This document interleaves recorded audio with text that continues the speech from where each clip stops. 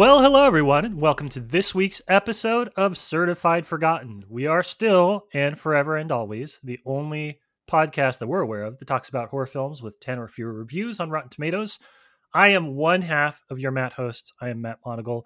I am joined by my friend Matt Donato, who has watched a movie recently, which normally would not be something I would say about him, but is kind of a big deal because you've been navigating a few major life events. And I think there was a week where you didn't watch a movie, which is absolutely wild to me.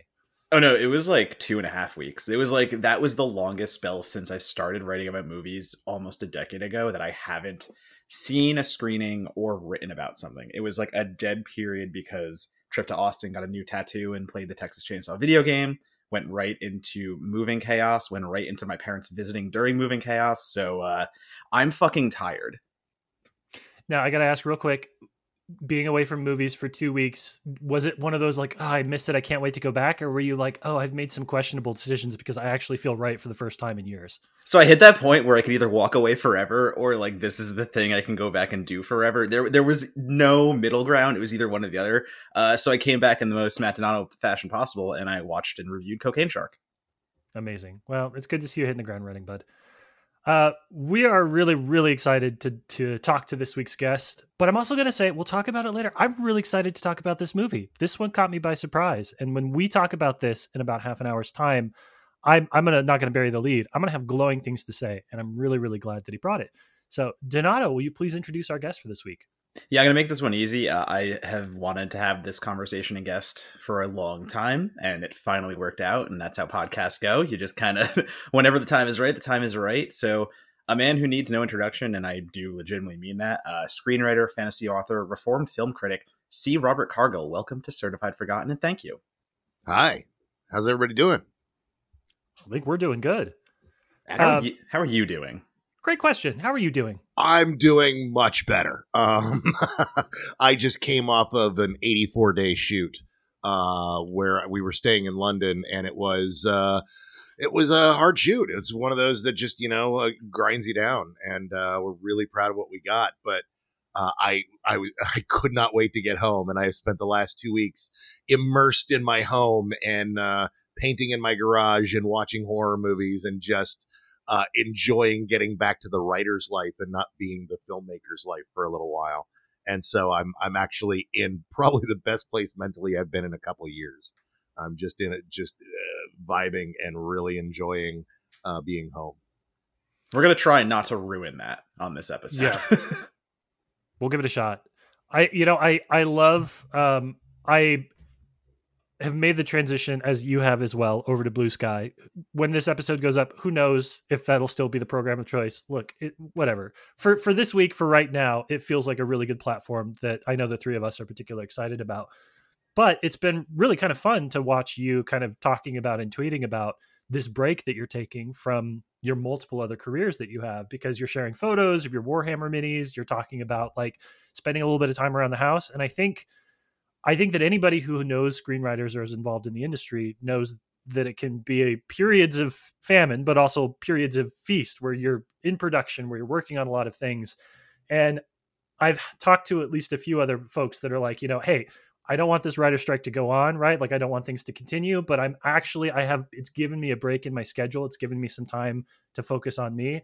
And I'm glad to see all the writers I know kind of getting a breather between projects, if nothing else. Yeah. It's we don't want the strike to go on. We want the strike to be over.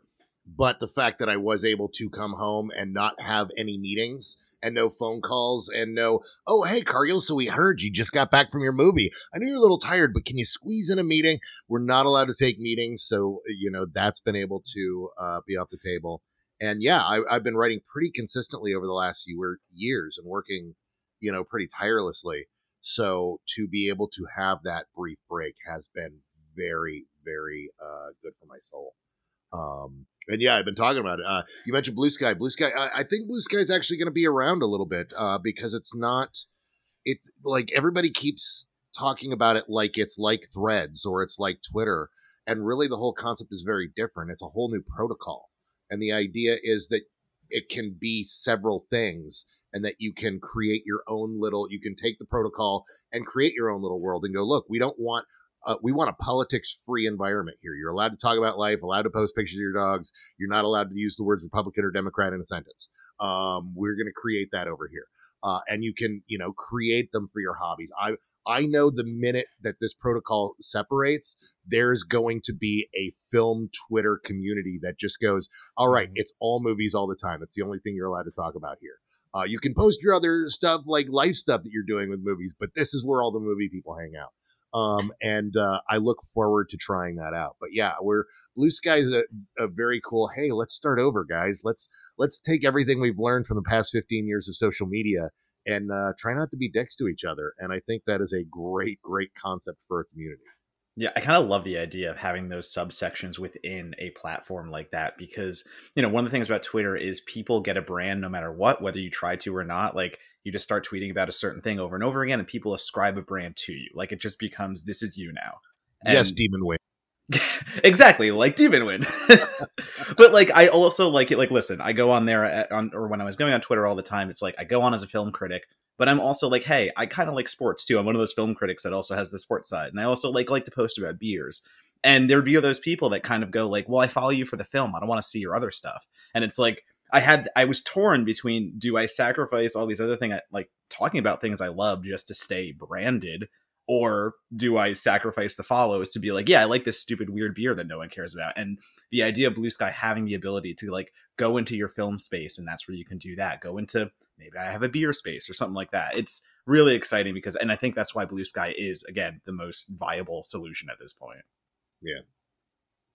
Yeah, it's talking about fresh starts is always fun. There are people that I've been following for years on Twitter, which is totally fine. That didn't engage with me, didn't follow me back. It doesn't matter. I'm excited to be able to support their writing and see it.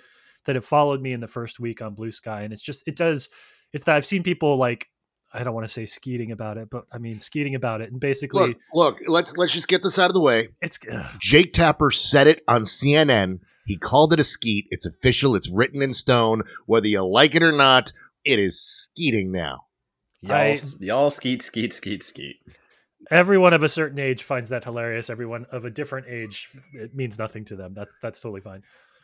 But it's great. It's interesting, and I feel sort of like the film community. And I don't want to be too over sentimental about it, but I feel like folks are sort of rediscovering each other, right? Like, there's a lot of people that it's been sort of a professional, mutually assured destruction, which sounds, but like, I have to follow you and you have to follow me because we work in the same space, we work with the same people, and there are all these kind of reasons.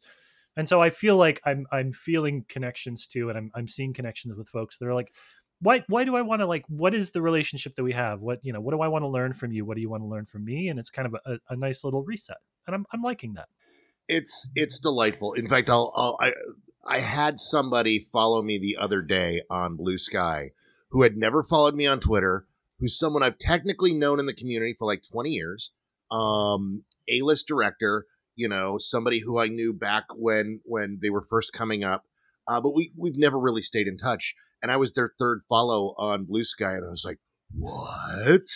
And not gonna lie, I could have gotten hit by a truck that day, and it still would have been a good day.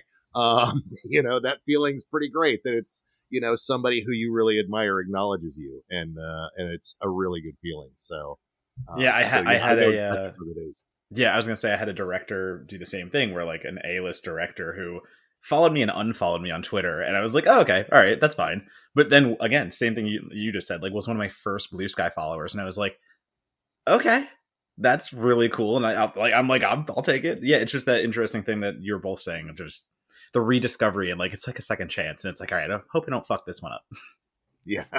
I have only one celebrity that I look for on every new social media platform, and so far he's followed me on all of them, and I'm very grateful, and that is Rick Perry, the production designer from Dimension 20. He is the only person that I want to form a connection to. His D&D minis that he creates for that show are beautiful. So all right, you know what? Hey, I could talk about blue skies and skeeting all day long, but that is not explicitly the purpose of this podcast. So I want to jump get the train back on track here and talk a little bit about your history with the horror genre, Cargill. You've talked for a very long time in a lot of public places about horror, about what you love, about what inspires you as a creator, as a filmmaker and writer yourself. You've certainly gone on record about the horror that you find influential. But I'm curious, you have described yourself as a sci-fi guy, as a fantasy guy more. Was it always horror for you? Was that always the genre, and you were like, this is a place where I have stories to tell, or did that come later? Were there other types of books and screenplays and other things that you had in mind when you were coming up and we were thinking about, I want to be a writer, I want to tell stories? It was always genre.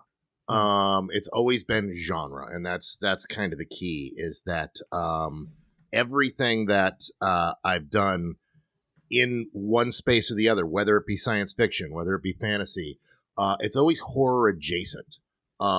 It's always got elements of horror to it. It's got moments of extreme violence that are meant to be shocking and horrific and not to be enjoyed. And that's always been at the core of it.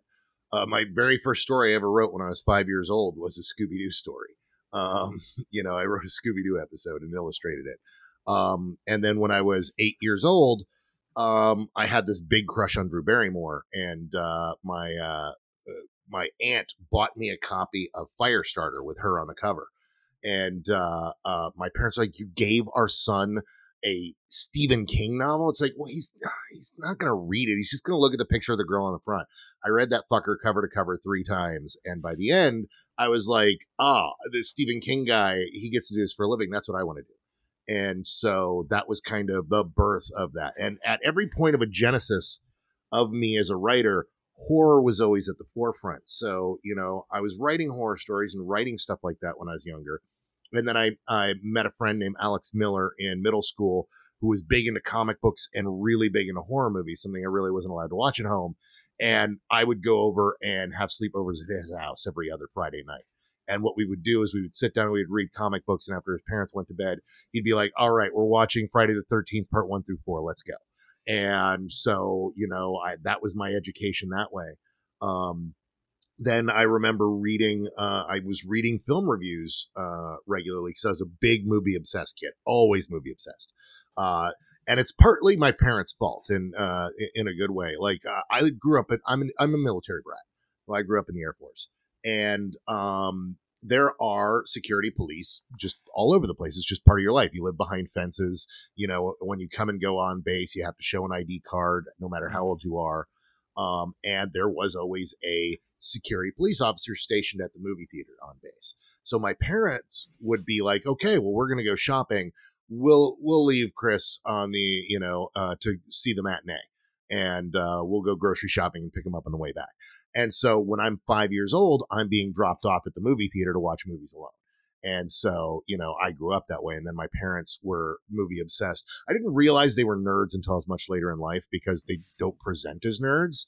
I thought it was very normal that families got together and went to see the new Star Trek movie on opening day. I thought that was something every family did, just like you would see Star Wars or Indiana Jones. And no, it turns out my dad was a big Star Trek dork. And I grew up reading the books that he had as a kid, and they were, the novelizations of the Planet of the Apes movies and things like that. So, that was kind of my education, and I was hooked. And so I remember reading this movie review because I was always looking for something, and it was for Return of the Living Dead Part 2. And I remember reading it and realizing, wait, somebody got to go and see this and get paid to write about it? I want to fucking do that. That sounds rad. And it is in theory. But so that was kind of a thing. And then growing up in high school, I didn't know what kind of writer I wanted to be. I wanted to be a film critic. I wanted to be a novelist. I wanted to be a screenwriter. I could never make up my mind. So I've been super blessed in that I've gotten to do all three.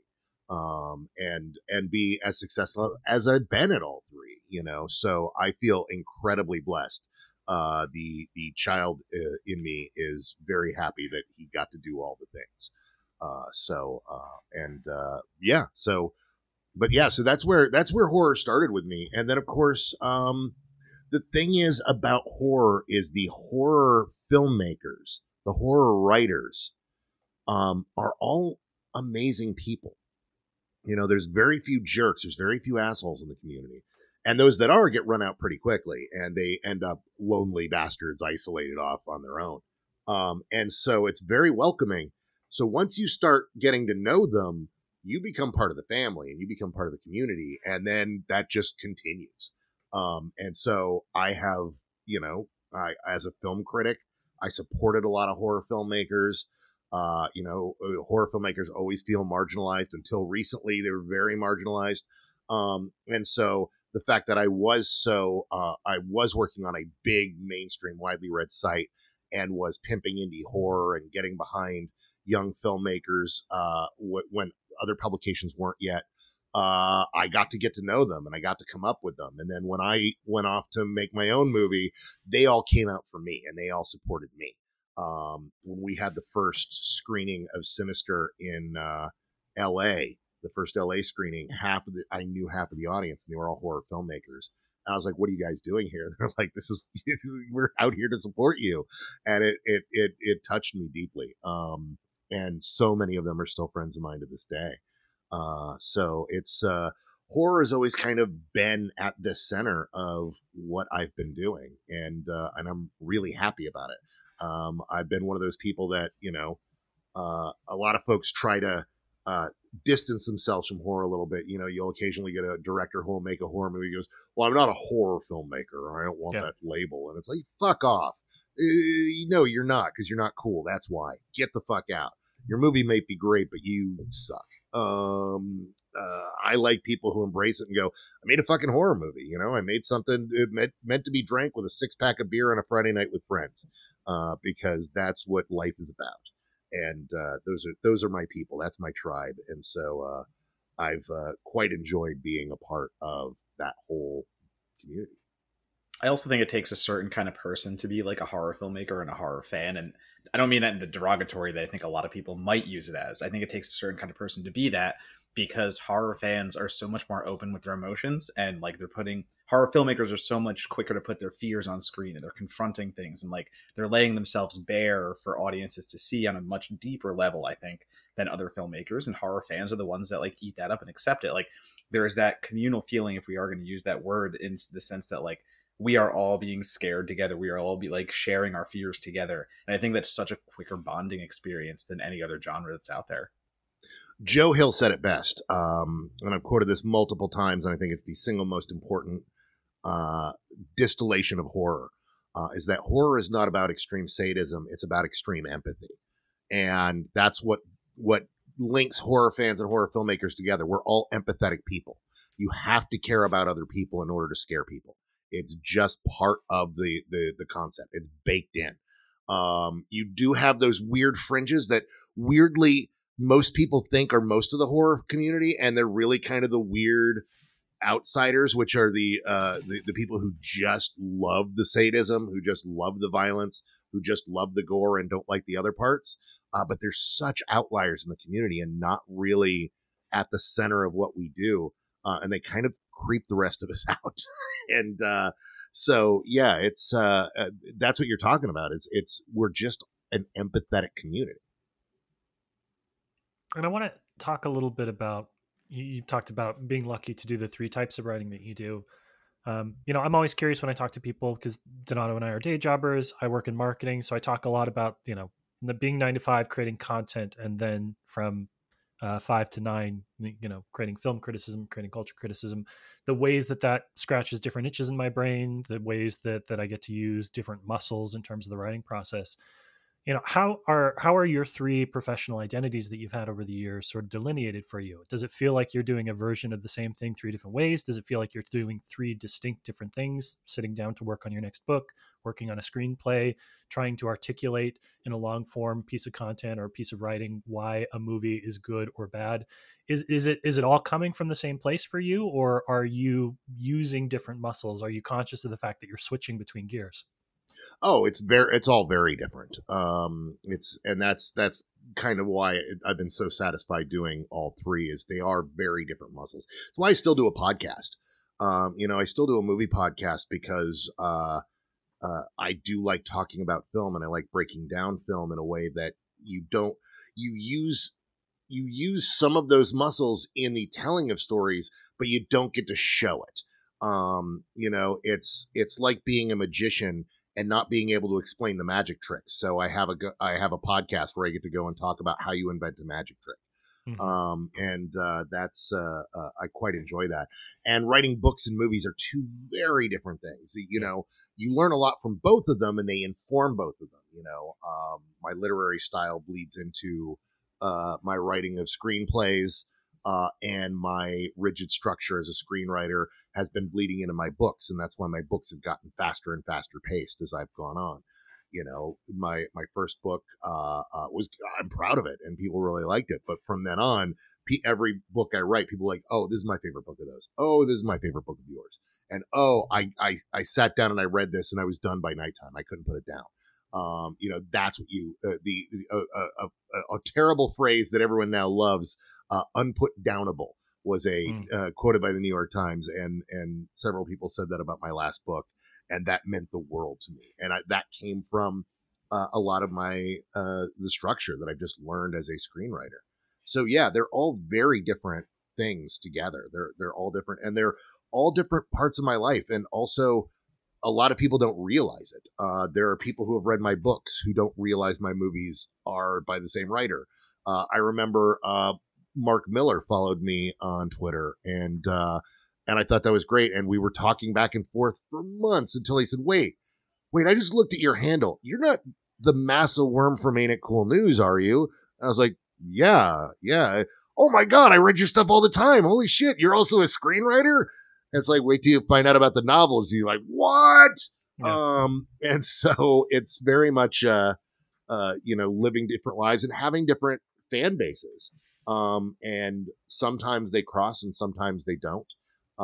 And that's very interesting. Is the weirdest part is every once in a while when I meet someone, or someone will hit me up online and be like, oh, hey, I just got to say, I'm a huge fan. And I have to kind of be a little coy and fish a little to find out what they're a fan of, because I can't be like, oh yes, you're a fan of the great C. Robert Cargill, writer of many things. It's like, oh, they like my movies, or oh, they're a big book reader and they liked one of my books, or they're a movie fan and have read my reviews or listened to my podcasts. I still have people who come up to me and talk to me about Spill, this website I co-founded in 2006 that ran till about 2013. Scott's always weirded out because we'll go places. He's like, people just recognize you, and they don't recognize you for your movies. They don't recognize you for your books. It's that podcast you did long before I met you. And so, yeah, so it is a little weird, having three different identities, three different lives. And that just being my work identities outside of my home identity and who I am there. And then there's people who, actually, over the last few years have gotten to know me solely as a writing advice guy who gives writing advice on Twitter. Like, that's how people have come to know me, and they know I'm a writer, but I'm not really into horror, so I haven't seen your movies, but I really like your Twitter. And it's like, great, that's rad. You know, you like something I've done. That's all you can ask for. So, yeah, it's very weird managing three different, writing selves, but also if I didn't do it, I'd probably go a little mad. So we started this conversation, you know, by talking about social media too, and I'm kind of curious because, you know, the film critic to filmmaker tradition dates all the way back to the beginning of film history. French New Wave, Peter Bogdanovich. There are legends that have been doing this for 100 years plus. Right now, with social media, both in the publishing world, and I'm married into the publishing world. My wife works for Penguin Random House, and in the film world, those lines have become problematic, I think, for some creators who are unable or unwilling to unplug and sort of let something go out into the world once they've made a film or made a book. You know, there's that tendency to like have the feedback, which isn't always in good faith, and have that create kind of like problems and controversy. So I'm curious, as somebody who also came up critiquing, reviewing other people's work, you know, approaching things in good faith, finding value, finding faults, has that changed, impacted, affected the way that you react to how people are reviewing, absorbing, discussing, talking about your work as both a writer and a screenwriter? Oh, yeah. Yes, nice. Very much. But in the opposite way that people anticipate. When you've been a film reviewer for a decade and you have rubbed shoulders with all the other critics in the industry and you've gone to war with them over concepts and things like that, by the time you get to making your own movie, you don't really care much what the critics think about it. You care on the whole, like, do people in general like the movie? You know, the Rotten Tomato score is a really good kind of metric on that of like, did people like it? Did people not like it? The percentage isn't as important. Specifically, like Scott and I like to talk about the fact that a 60 to high 70s movie is kind of the sweet spot, because that means you tried something interesting and certain people just didn't get it. But overwhelmingly people did. Whereas when you're talking about like a 95 to 100% movie, you're like, oh, that's going to be really entertaining, but is it going to be great? Is it going to be something, you know, it's something that everybody likes that could be inoffensive? You know, there's plenty of movies that have gotten like 99%, you know, had Armand White be the only person who disliked it. And then you watch and you're like, yeah, that was really good. I liked it. I didn't love it. I don't need to watch it again, but it was a perfectly wonderful, inoffensive movie and a great way to spend a Saturday night. And you know, you run into those movies. But yeah, so you pay attention to that stuff. But you know, I remember, you know, I had a friend who, absolutely did not like one of my movies, and he's like, I'm really sorry, I have to review it negatively. And I'm like, that's fine. And he's like, that doesn't bother you? And I was like, dude, we didn't agree on great movies. You hated great movies that I had nothing to do with. Why would I take your opinion seriously now in my own movie? Like, I'm not going to take this personally. You like what you like. You don't like what you don't like. And you write the honest review. Just don't be a dick in the review, you know? And that's the big difference between a good reviewer and a bad reviewer is, you know, some people will take it personally that they don't like a movie, that, you know, and feel they need to be cruel to the filmmakers.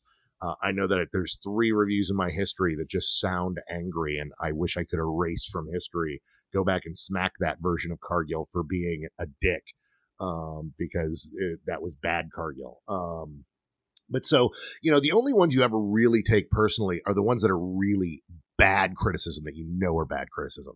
There's a Time review of Sinister that has needled me for over a decade, purely because it's a 2.5-star review. It's not a negative review, but it was a bad review because the person was like, you know, out of South by Southwest, everybody loved this movie. I thought it was really special. I thought it was a steak of a movie, and it turned out to only be a hamburger. And so, you know, I was just disappointed that it didn't, you know, make me a tuna fish sandwich at lunch. You know, it was very much like it was just a horror movie. And it was like, yeah, that's what we made. Like, your review is literally, I got hyped by other people's reviews and I don't know how to temper expectations, even though that's my fucking job. Yep. So that review bothered me. There's people who slag the movie that I'm like, that's fine. There's a classic British critic who had been around forever and who really tore into the movie. And I watched his review and I was like, oh, that's a really great negative review of our movie. There's some solid points, but I get it. It's a guy who's been watching horror movies for 40 years. We're coming at the tail end of that for him, and we're borrowing from all that stuff, and he's seen it done better. That's fair. That's fine. That's a fine review. But it's that 2.5-star review that was just like, really? Really? You're going to review the hype and not the movie? God damn it. So that's the type of thing that will get to you, is the personal stuff. And a lot of that stuff over time, you just start laughing off. You just know that there's a group of critics out there that just don't like me and Scott's movies. They just don't. They don't like me. They don't like Scott. And they've said so publicly multiple times, and then they keep reviewing our movies negatively, and we go, fuck it, we'll lose 6% on Rotten Tomatoes because those 12 guys, who cares? And so you learn to like let that stuff roll off.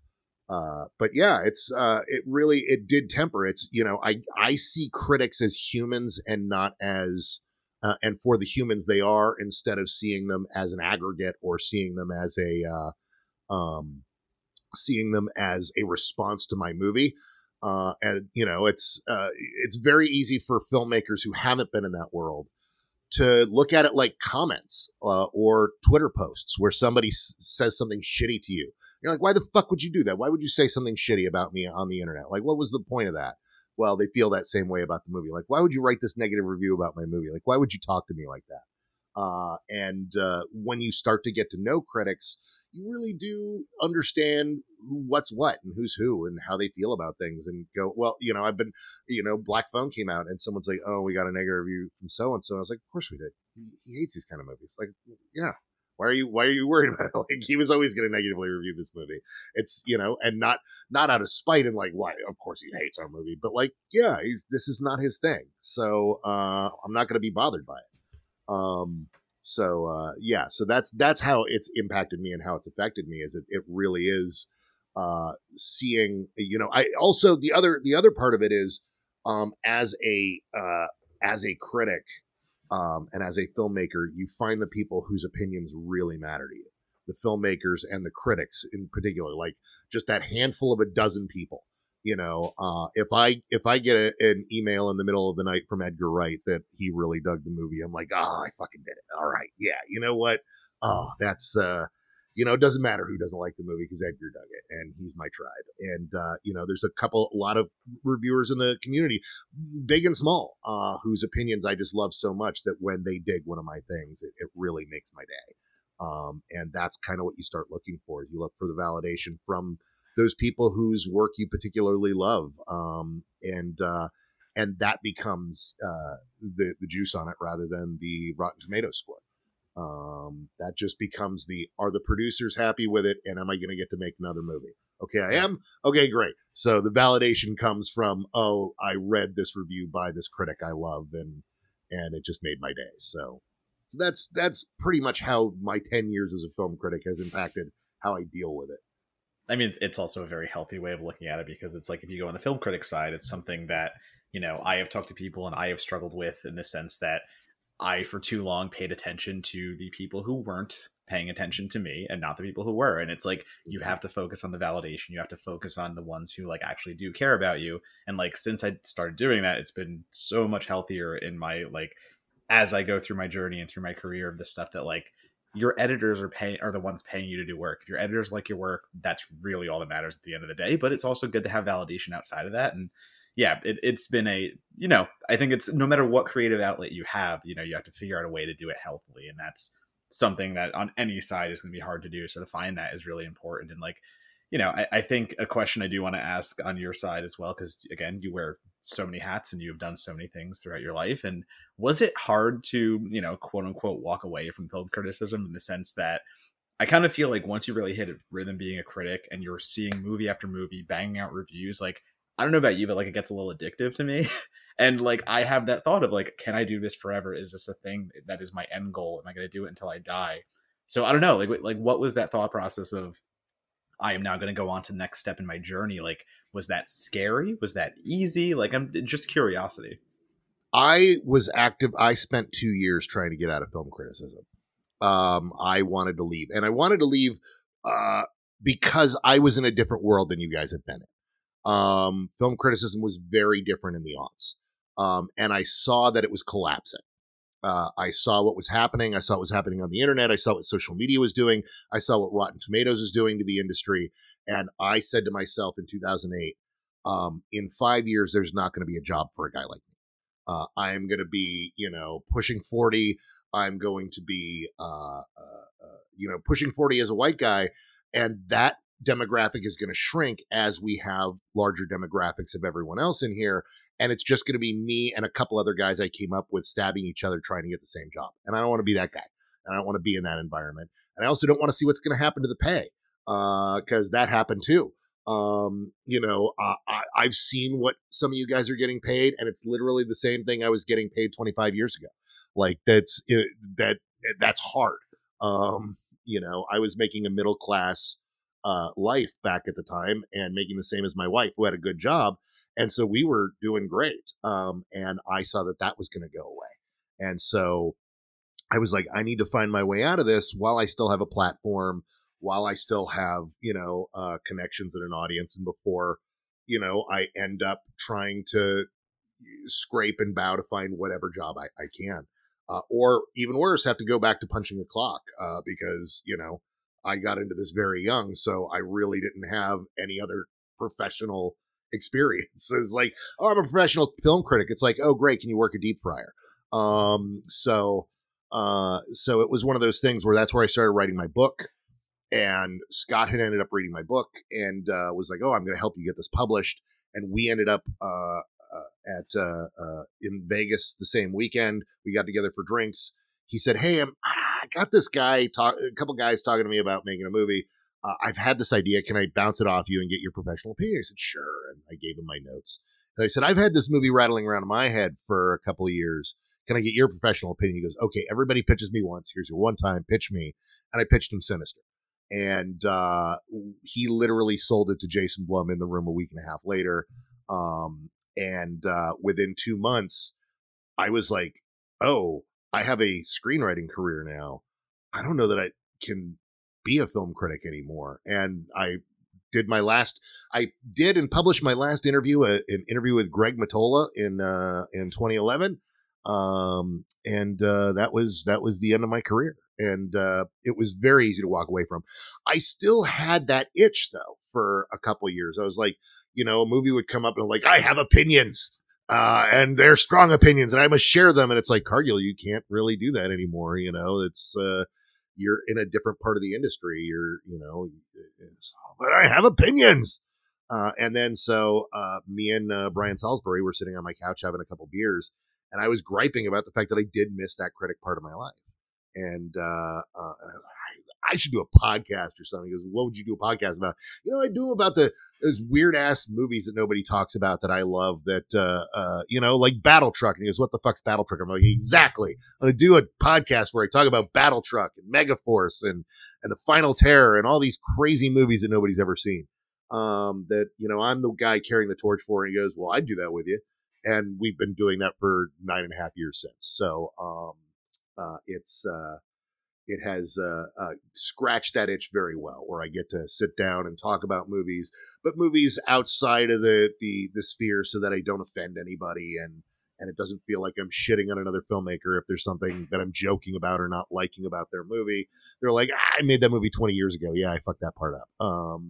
That's been the reaction. So that's kind of how I dealt with the separation, and still can scratch that itch that was the reviewer who has big opinions on story and construction and cinematography, and can talk about those things while at the same time maintain my professionalism of being in this industry and being a part of it, and also being criticized equally and taken to task for my mistakes and the things that I did wrong. And so that's kind of how I did that.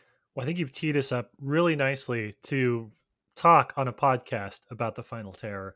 And as somebody who is 39 years old, works outside of the industry, and has decided to dedicate time and money to creating a podcast on movies that nobody else is looking for, I feel like this is going to be a really, really good conversation, is what I'm trying to say. Good. It was kind of a tough one because, when Matt invited me and I was like, okay, so I know the movie. I've got the movie. It's a movie that I've been wanting to do on my own podcast for a while. No one's ever heard of it.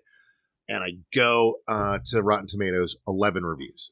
And I was like, you know what? I'll do this movie. This movie will be 11 reviews. I was like, what? And then I'm like, all right. And I sit around for a few. Oh, I know that 11 reviews. 3 in a row, 11 reviews. And I was like, The Final Terror? Did anyone review? 9 reviews. I'm like, done. In. We're golden. All right. So we're going to take a quick break. And when we come back, we're going to talk about the movie with 9 reviews slipping in underneath that radar, but just only The Final Terror. We'll be back in just a second. Hey everyone, as always, we want to take this time on the podcast to say thank you so much to our patrons who help support us financially, who make sure that we have the budget we need in order to pay our incredible writers at CertifiedForgotten.com. This week we got a bumper request from Christy, who asked, if you were creative director of Halloween Horror Nights for a year, what would you do? And you know what? I've never been to Halloween Horror Nights. It's not part of my annual tradition, but it definitely is one for Matt Donato. So I'm going to let him take this away. If I was the creative director of Halloween Horror Nights this year, I think I would do something a little more outrageous. And I don't know, like Evil Dead Rise is pretty popular this year amongst the horror fans, and especially me loving Evil Dead Rise. I think it would be really cool not only to get an Evil Dead Rise maze, but do an entire takeover of Evil Dead. and we can do mazes for every single movie because they're like kind of really distinctive and unique. You know, you get a medieval one, you get the really dark Fede Alvarez one, you get to go back to the cabin of the originals, and then you get the Los Angeles apartment-based one. So I think that would be such a cool homage, such a cool ode to the entire Evil Dead franchise, to really let them go crazy and take a entire Halloween Horror Nights and live the entire franchise from start to finish so far. I mean, we even have the show in there, so like there's so much to play around with. There's so much history there in Evil Dead. I don't know.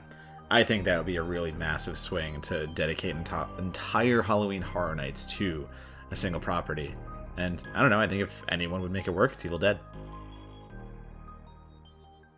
All right, welcome back. So, the film that Cargill has brought for us to talk about today is The Final Tear. I got a blurb that I prepared, so I'm going to go ahead and read it, just so that I get all the pertinent details about the film.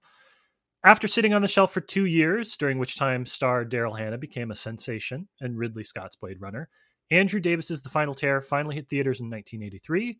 The film follows a group of Forest Service employees. I don't know if that's correct. The patches were confusing. That's what I took from it. Who head into the woods for a weekend of camping, rafting, and marijuana. As is so often the case in a post-Friday the 13th slasher, one evening the group shares an urban legend about a terrible tragedy and a mother-son duo rumored to haunt the woods. But when the campers find themselves stalked through the forest by an unknown killer, the group must brush up on their survival skills or die underneath the open sky. Cargill, fucking love this movie, man. Talk to me about why you wanted to bring this onto the show. Well, this is one of those movies that is forgotten. It's kind of known in my sphere, my generation. You know, me and Brian Collins have famously gone back and forth on this movie because he fucking hates it, and he's wrong. But he's been on the podcast. I should say he's been on the podcast, so you're more than welcome to talk shit about it. It's all in the family at this point. The thing is, I love Brian. I have great respect for him. But this is the movie that he's like, Cargill, you're just fucking wrong. That movie's terrible. And the thing I love about this movie is twofold. One, it is a movie that everyone involved in this movie is someone interesting with a large career in the industry, and this is absolutely not the movie they're known for. There's not one person in this movie that it's like, oh yeah, I did this movie, The Final Terror, and that was the movie I did. They all have done all sorts of other things, and this is the movie I guarantee they don't talk about. Two, so the history of slashers, it begins really with Giallo, and then that influences filmmakers. We get Texas Chainsaw, we get Last House on the Left. That begets this, that begets that. We end up with Halloween. A filmmaker named Sean S. Cunningham sees Halloween. He goes, I can fucking do that. And he makes Friday the 13th. And there's this, I don't even remember where it's from, but I can't remember if it was from a movie or a documentary, but it's something a bunch of us have quoted a lot of times because we all saw it like 12 years ago. And it said in 1980, Paramount released Friday the 13th, and it made X amount of dollars. 1981, 34 slasher films were released in American theaters, and not one of them lost money. And that 34, I made it a mission at one point about a decade ago to watch all 34, and I have. I've seen all of them. It's not a great year. I'll say that. The number one film of that era is clearly My Bloody Valentine. It is an absolute classic. It is an absolute fucking banger. But I love that this movie was made in that spate and then was put on a shelf because nobody knew what to do with it, because you've got a brilliant screenwriter, Ron Shusett, who is known for Alien and Dead and Buried and working with Dan O'Bannon. He was one of O'Bannon's collaborators for a lot of years. He's one of the screenwriters here. And then you have Andrew Davis, who would go on to direct The Fugitive. And they decided they wanted to make an anti-slasher. This is structurally not a slasher film. It has all the hallmarks of a slasher film. But the minute the characters realize what danger they're in, they make all the decisions that the audience would be yelling at the screen for you to do. And they do the smart thing. Someone says, I'm going to go to the bathroom. Not alone, you're not. You know what? We got to get out of here. Let's go to the bus. You know, they keep making all these choices that are the smartest thing to do and then being foiled along the way by the person stalking them. And I'm so fascinated by the structure of this movie and how smart it is, and how in 1981 people looked at it and goes, this isn't a Friday the 13th movie. I don't know what the fuck this is. And so it shot on the shelf, not because it was bad, but because audiences didn't understand how smart it was, because they hadn't caught up to see enough of these movies to know that this movie was riffing on that already in 1981. But not being bold about it, not being, tongue in cheek and big and splashy. There's a couple of horror comedies that came out in 81 that were making fun of these kind of slasher films. And this is not that. And it's not winking at the camera going, you get it? It's too smart for its own good. And so that's why I wanted to bring it here, because it's such a weird, smart little movie. So I'm glad you framed it the way that you did, because my takeaway from this film, controversial opinion here, is I think that it is a slasher. I'm not going to pretend like it isn't, but it's not a very good slasher, and it doesn't really seem to be interested in being a slasher. When I was in college, one of the best classes that I took was Vietnam War in film and television with a professor named Dr. Harry Haynes, who was a Vietnam vet. He'd served during the war. He'd served as an openly gay member of the service during the war. And so he had some really understandably complicated feelings, not only about military, but also about Vietnam itself. And a lot of the films that he talked about the kind of national trauma and the unpacking and trying to understand what had happened during Vietnam, especially in the years that followed in film and television. I think that The Final Tear belongs right alongside Southern Comfort. I think it belongs right alongside the first Rambo movie 100%. In terms of First Blood, in terms of movies that are, sure, it is a slasher. It does the Friday the 13th thing. It's got the fake out about who's the killer, but it's so much to me about several characters who are replaying out the war. You have the main character, the one main camper, who's a Vietnam veteran, Zorch, and immediately is back there in the jungle. And the film is dealing with that kind of stuff in a way that I think is just genuinely interesting. So yes, it does slasher things, but I was reading about the film, that beginning, the cold open that they tacked on to try and make it feel more like a horror film, I think is the worst thing that ever happened to this movie, because it set it up for something that it really wasn't. Yeah, no, absolutely. And the thing is, it shares an actor with Southern Comfort. It has that same kind of vibe. I was going to bring up that element. I'm so glad you got into it, because there is a lot of Vietnam trauma in here. There's that great moment towards the end where Zorich goes, "This is why we lost the war." When he's going off on his trip, it's, that is all there. And again, it's such a smart movie that people did not know what the fuck they were watching. But you're right. I mean, the nice thing about the opening is once you've seen the movie, when you see the opening again, there's a special kind of magic. One of the other things I love about this movie is there's almost no wasted dialogue at all. Yeah. Like there's almost nothing that isn't setting up something else. Like we open, one of the first conversations of the movie is about these stolen peaches. And little would you know, the stolen peaches play into the whole fucking movie. And when you go back and rewatch that opening scene, a woman gets cut down by a bunch of peach lids. It's we have to tack on this scene. Well, let's make it tie into the rest of the movie. So let's bring back the peaches again. And I just love stuff like that in this movie. But there's all that Vietnam stuff is absolutely fucking there. In fact, that's one of the weirder parts of the movie. One of the things I don't think work, which you had brought up, the one really confusing thing about the movie is, who the fuck are these guys? Yeah. Are they are they firefighters? Are they volunteers? Are they, college kids on a break? Are they on parole and this is work duty? Like, I don't quite understand what their role is and what they're doing. And so you're like, wait, how old are they supposed to be if this guy was in Nam, but if this movie was made in 81 and we got out of Nam in 75, like how the fuck old is this guy? And so that's the one part of the movie where I'm like, okay, this is where I look the other way, is this portion of the movie. So I guess for me, the takeaway there is like I am on board as well. I enjoy this film, and I enjoy it as the anti-slasher, as you've both been talking about. Because if you're looking at it in direct correspondence with Friday the 13th, you have the son, you have the mother. There are exact parallels there.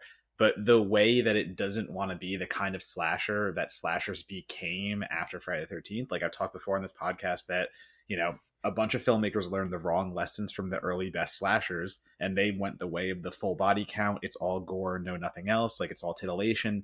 So you see these slashers, and that's why I'm forever obsessed with like Black Christmas and films of the early slasher era that were about the whodunit, that were about actually setting up a mystery and having characters that make good decisions instead of just slashing people to bits. And don't get me wrong, I love my midnight slashers. I love having fun with those kind of pizza and beer movies.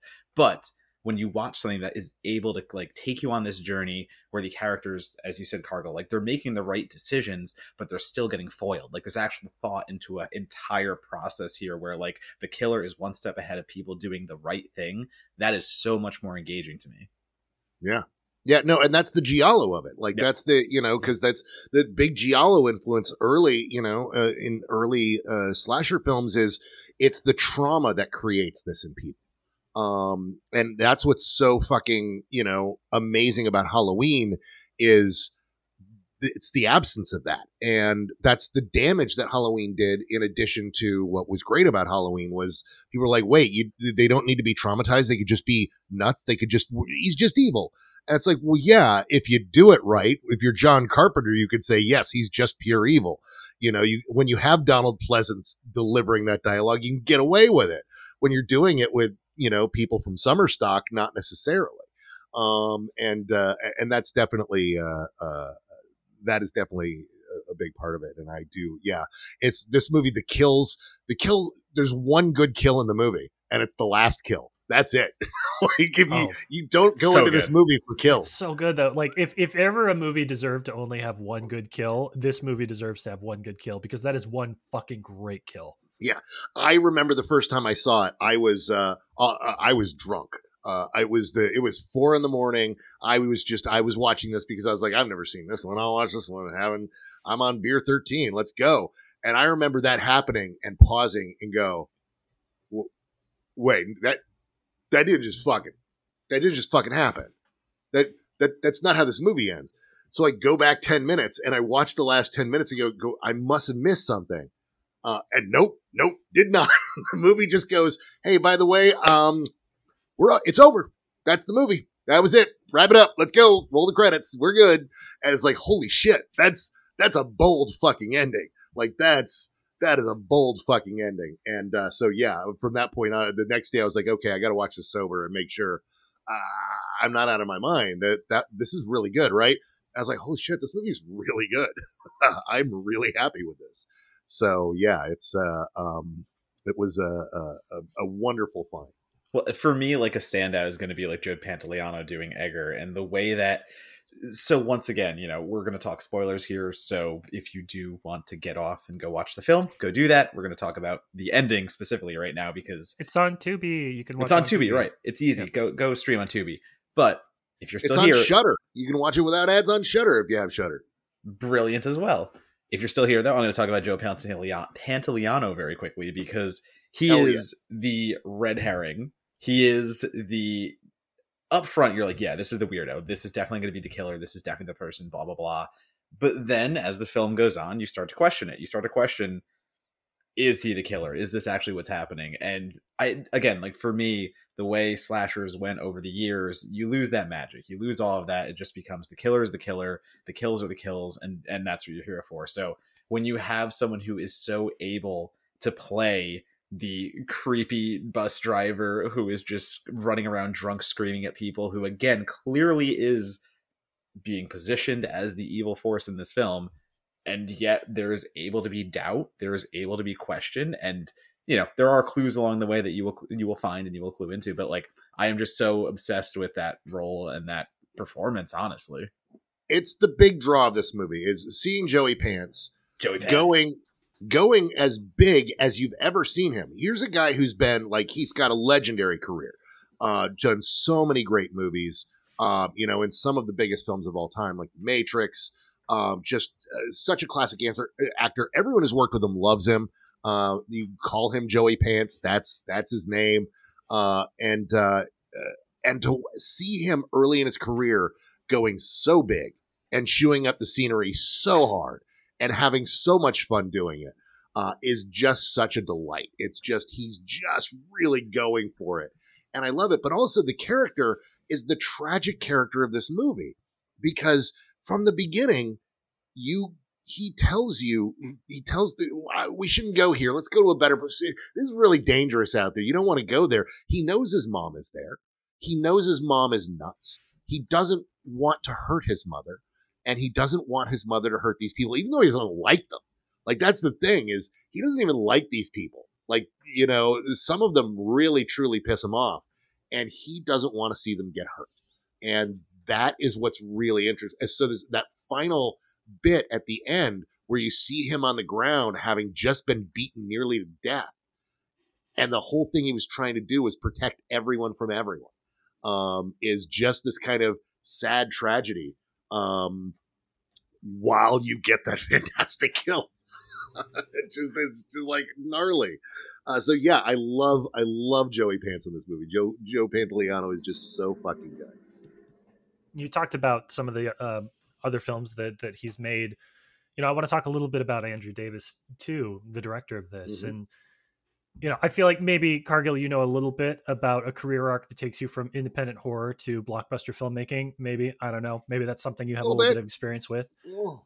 What do you see in this film from Davis as a director that shows where he was going to end up with, like, huge, like, generation defining action movies like The Fugitive, but also like Under Siege? Like, Under Siege is a personal favorite of mine.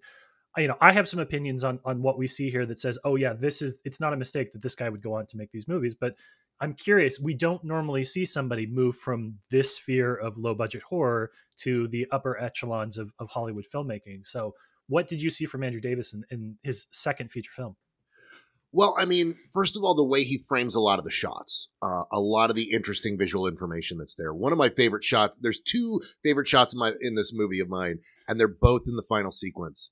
And one is all six of the campers all together up on the big log together in the rain, and just seeing them together framed in the rain. Just the pain on their faces, just, you know, here's this low budget movie, but here's this shot that feels like it's in a huge movie. Like, this is a shot that could have been in Predator. This is a shot that's in one of those leagues of movies.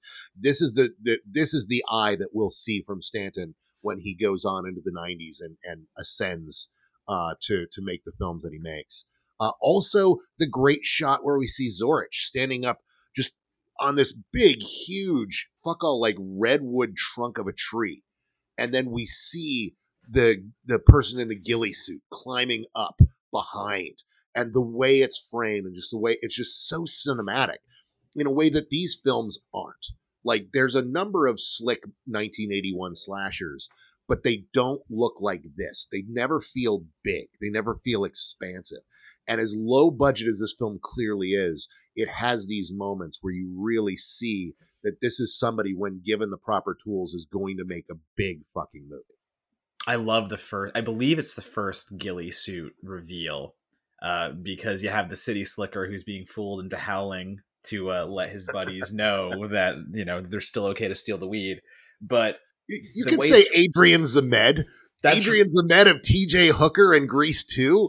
That is fair. That is fair. Howling at the moon with a great howl, by the way. It's a perfect wolf howl. But that first shot where he's laying on a log, kind of like a little bit far away from the camera, and the ghillie suit just like right in the foreground of the camera, just like starts to walk away from the tree. And it's not hard to catch, but it's such a subtle thing to me. And like, I just love the way that shot is composed alone. And yeah, like, there's so many things in there. The way the cabin is shown and all that, like, visual information you get so quickly when you walk into the cabin, and, you know, it's not just cobwebs and stuff like that. Production design tells you immediately, like, yeah, no, there's some fucked up shit here. Oh yeah, speaking of the production design, that great wolf head with the snake crawling through, like, this is 1981. None of that's digital and none of that's fake. Like, that's they put the snake there and they got that shot just right, and it looks so fucking creepy. And yeah, that whole cabin it's just icky. You feel dirty watching that scene. Yeah, it's that's some good stuff. I feel like when I watch a film like this, and I'll echo what both of you said in terms of the quality of the shots, but I think increasingly the thing that I notice that speaks to me of talent is time. When I see time on screen, and I think shots where the group of campers, kids, whatever they are, going down the river, and then in the background there's somebody in a ghillie suit who stands up at the end of the shot. That is a difficult reset. That feels like a difficult reset. It takes you time and energy to do that again and again in order to get it right. And so when I watch a movie like this and I see information in the screen that takes time to set up and time to reset and time to like get it, for a lot of horror, and it's not a knock, you're moving fast, you're moving budgets, you're moving on to the next shot as soon as you can. It speaks to me as a lover of horror and as an audience member when I see somebody that's like, this is worth the effort, this is worth the time that I'm going to take, this is worth, you know, adding to our day's shoot in order to have this so that this thing in the foreground happens after this thing in the background has been happening for 30 seconds on screen. That's what I increasingly find myself looking for, especially in smaller budget movies. When I see that, I'm like, somebody had to fight for that. That wasn't an accident. Somebody had to say, this is a good use of our time for the day. And I love it when I see it. Yeah, and this movie's just full of those. It just feels so big. And even though it's clearly not, like you're watching it and you're like, the kills, the early kills are just garbage. They're just, you know, they're shot too tight. They're just practically sprinkling blood on one of the actors. Like it's like, oh yeah, they don't have the money for this. But to use the camera that way, that was very smart. And yeah, no, that great ghillie suit stand up is just, yeah. I do want to say, oh, sorry. I was just going to say, this is such a tasty movie. There you go. Yeah, I mean, like, I am honestly surprised I liked it in the sense that the first time Adrian Zmed's character comes back, like, from being missing for a day, and, like, it's in normal slasher structure, sure, you've been out in the woods, you're dead. You're long gone. And in a film that already has a small body count, this guy just comes walking back a day later, like, hey, what's up? Like, at that moment, I was like, oh, fuck you. I was like, hold on, fuck you. I was like, that's not what we do here. But as we talked about before, as the film keeps going and it plays into all of those notes, I was like, I started to clue into what you were talking about before, Cargill, about it being so smart about being the anti-slasher. And like, I think it is one of those films that you have to have a little patience for, and you have to understand what it's doing. And if you are going and expecting the hack 'em up that we all know the 80s slashers as now, it's not gonna, you know, tickle that fancy. But that's why it's good. I like the films that push back against the norm and the general, and just go like, nah, we can do something different. Like, it's possible. We're allowed to. Yeah. No, it was a harder to find. It was an easy to find and hard to find anyone who's seen it movie years ago. And after some conversations started up with it, it's starting to like get around. I was really thrilled to see not only that it was on Shudder, but to read the Shudder description and to see it talking about it from that vantage point. Because beforehand, like one of the problems with this movie is the poster and the title. Like it looks like, and oh, did you guys by any chance, did you watch the trailer? No, I haven't watched the trailer. Briefly, when it played before on like Amazon Prime, or on Prime Video, it kind of showed a little bit of it, but yeah. The trailer makes it look like it's an Alien or a Bigfoot movie. Like it really, like it lies. It lies. It sits on a throne of lies. It is, and you look at it, it's like, oh, this must be a UFO movie. They're being chased through the woods by a UFO. All right, I'm all in. And then it's like, no, it's nothing like that. Like as you said, it's closer to Southern Comfort than it is Friday the 13th. And that's what's interesting about it. So that had worked against it for so long. And now to see that people are really embracing it for being that weird outsider piece of art, this, Samuel Z. Arkoff movies are not this smart usually. They're not meant to be smart. That's probably why Arkoff left it on a shelf for 2 years. He's like, there's not enough boobs in this. So to see it kind of get that respect and people start looking at it critically and going, oh yeah, no, this is trying to be different. This is trying to, like that moment that you mentioned, the Adrian Zmed moment. It's supposed to piss you off. It's supposed to be like, I thought that guy was dead. What is he doing alive? Why is he still alive? And it's like, because we never saw him die. That's why. You know, we already saw everybody die that died, you know, but that great fake out of everyone's like, oh, we thought you were dead. And it's like, oh, no, they're dead. And then it's like, oh, wait, not both of them are dead. The other one's being kept and tortured. Oh, no, now that one's dead. And, you know, the way they play with that and do it in a way that is not typical of its time, I just find so fascinating. And it's just such a wonderful exercise in storytelling. So, last question for you, Cargill, and Donato too. We always like to end talking about the movie with talking about kind of its place in the current lexicon, the current canon of things. You know, it was interesting because when Donato told me that you had picked The Final Terror, I was a little surprised just because it's a little older than what I'm used to seeing. A lot of times on the podcast, people talk about like the direct-to-video generation stuff that's a little bit more recent that doesn't have kind of a consensus. But if you watch the film, the first thing you'll see, the opening title card for the movie that has been added by Shout Factory, is that there is no master. They had to cobble this together from archival. Maybe this was only on my version. They had to cobble this together from collector's prints, 35 millimeter reprints from a couple of collectors. They chose like the best reels and cut those together in order to create the highest quality print that they could, which is still not incredibly high quality, depending on where you watch. So there's a lot of reasons why this movie has not had, we think of the 80s as done and dusted, right? Like we have examined every 80s horror movie we can. We know what's good. We know what's bad. It's time to move on. It's time for the 90s. There's a lot of good reasons why this movie hasn't necessarily had the day in court that even other films that came out in 81 or 83 did.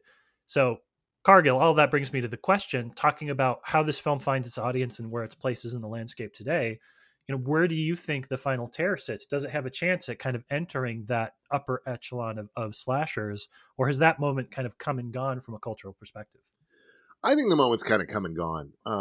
You know, it's what you said is absolutely true, and I've been feeling it myself. Like it's been one of those things. Like I'm one of those guys who's always got his ear to the ground for that weird lost film. You know, I had a weird experience the other day where I just popped on the Night Flight streaming service and found a weird movie I'd never seen before that was entirely in my vein. And I'm like, the fuck is this? Like, this can't be very good because I haven't heard of it or seen it. And then, you know, it's not good, but it's kind of great as a result. It's one of those. In fact, it's a movie so bad it breaks the fourth wall in the final 12 seconds, and the actor yells "cut," and that's the end of the movie. And it's like, what? But you know, we've kind of gotten to a point where the only things left to find are people are finding old shot on video only movies and digging those up and finding one of the 75 copies that were made, and that's kind of the last bit of archaeology left. So I think that moment is kind of past with this one, but I think it has its place with cineasts like us, people who love genre from any era, who it's like, you know, there's a 1932 Michael Curtiz slasher film. Yeah, let's go. This is for that crowd. This is that, you know, when you talk to guys like I'm talking to now and they go, hey, what's a movie I've never seen before that I should watch? Final Terror.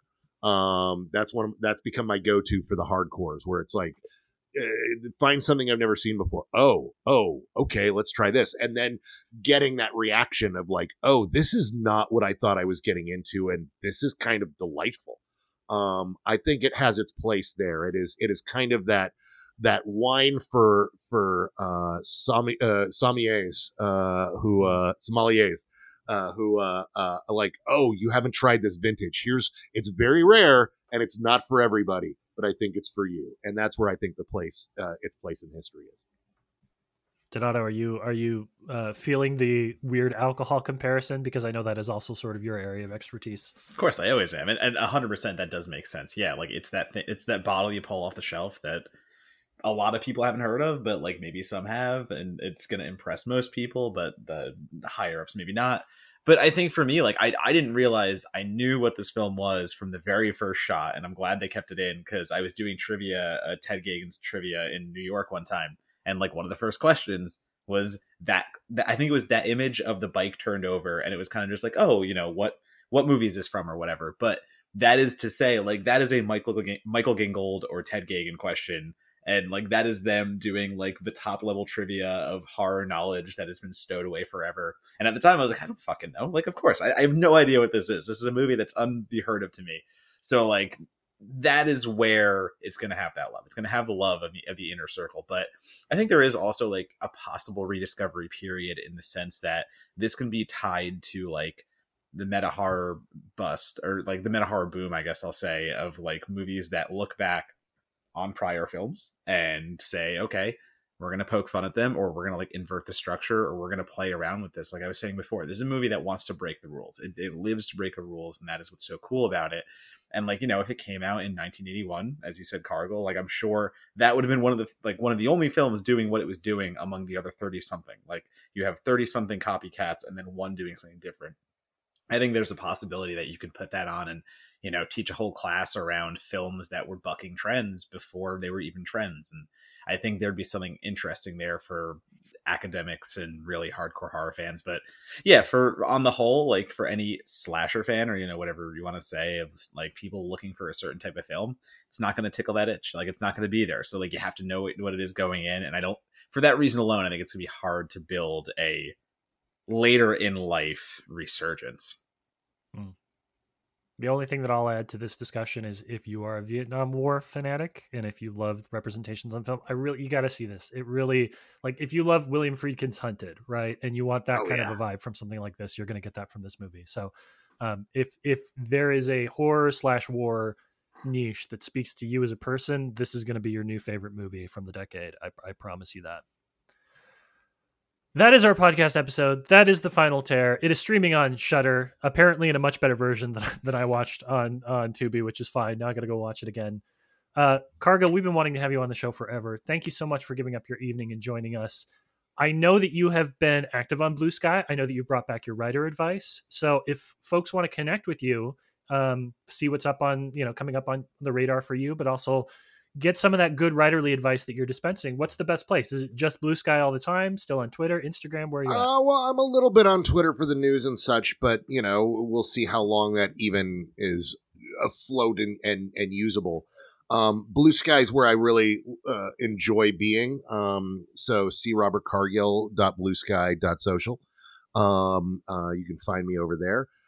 You can find my podcast, which I am returning to. I've been on sabbatical for 5 months making a movie, and this weekend we are covering our first film together since I left, and that's called Junk Food Cinema, and you can find it wherever you get your podcasts.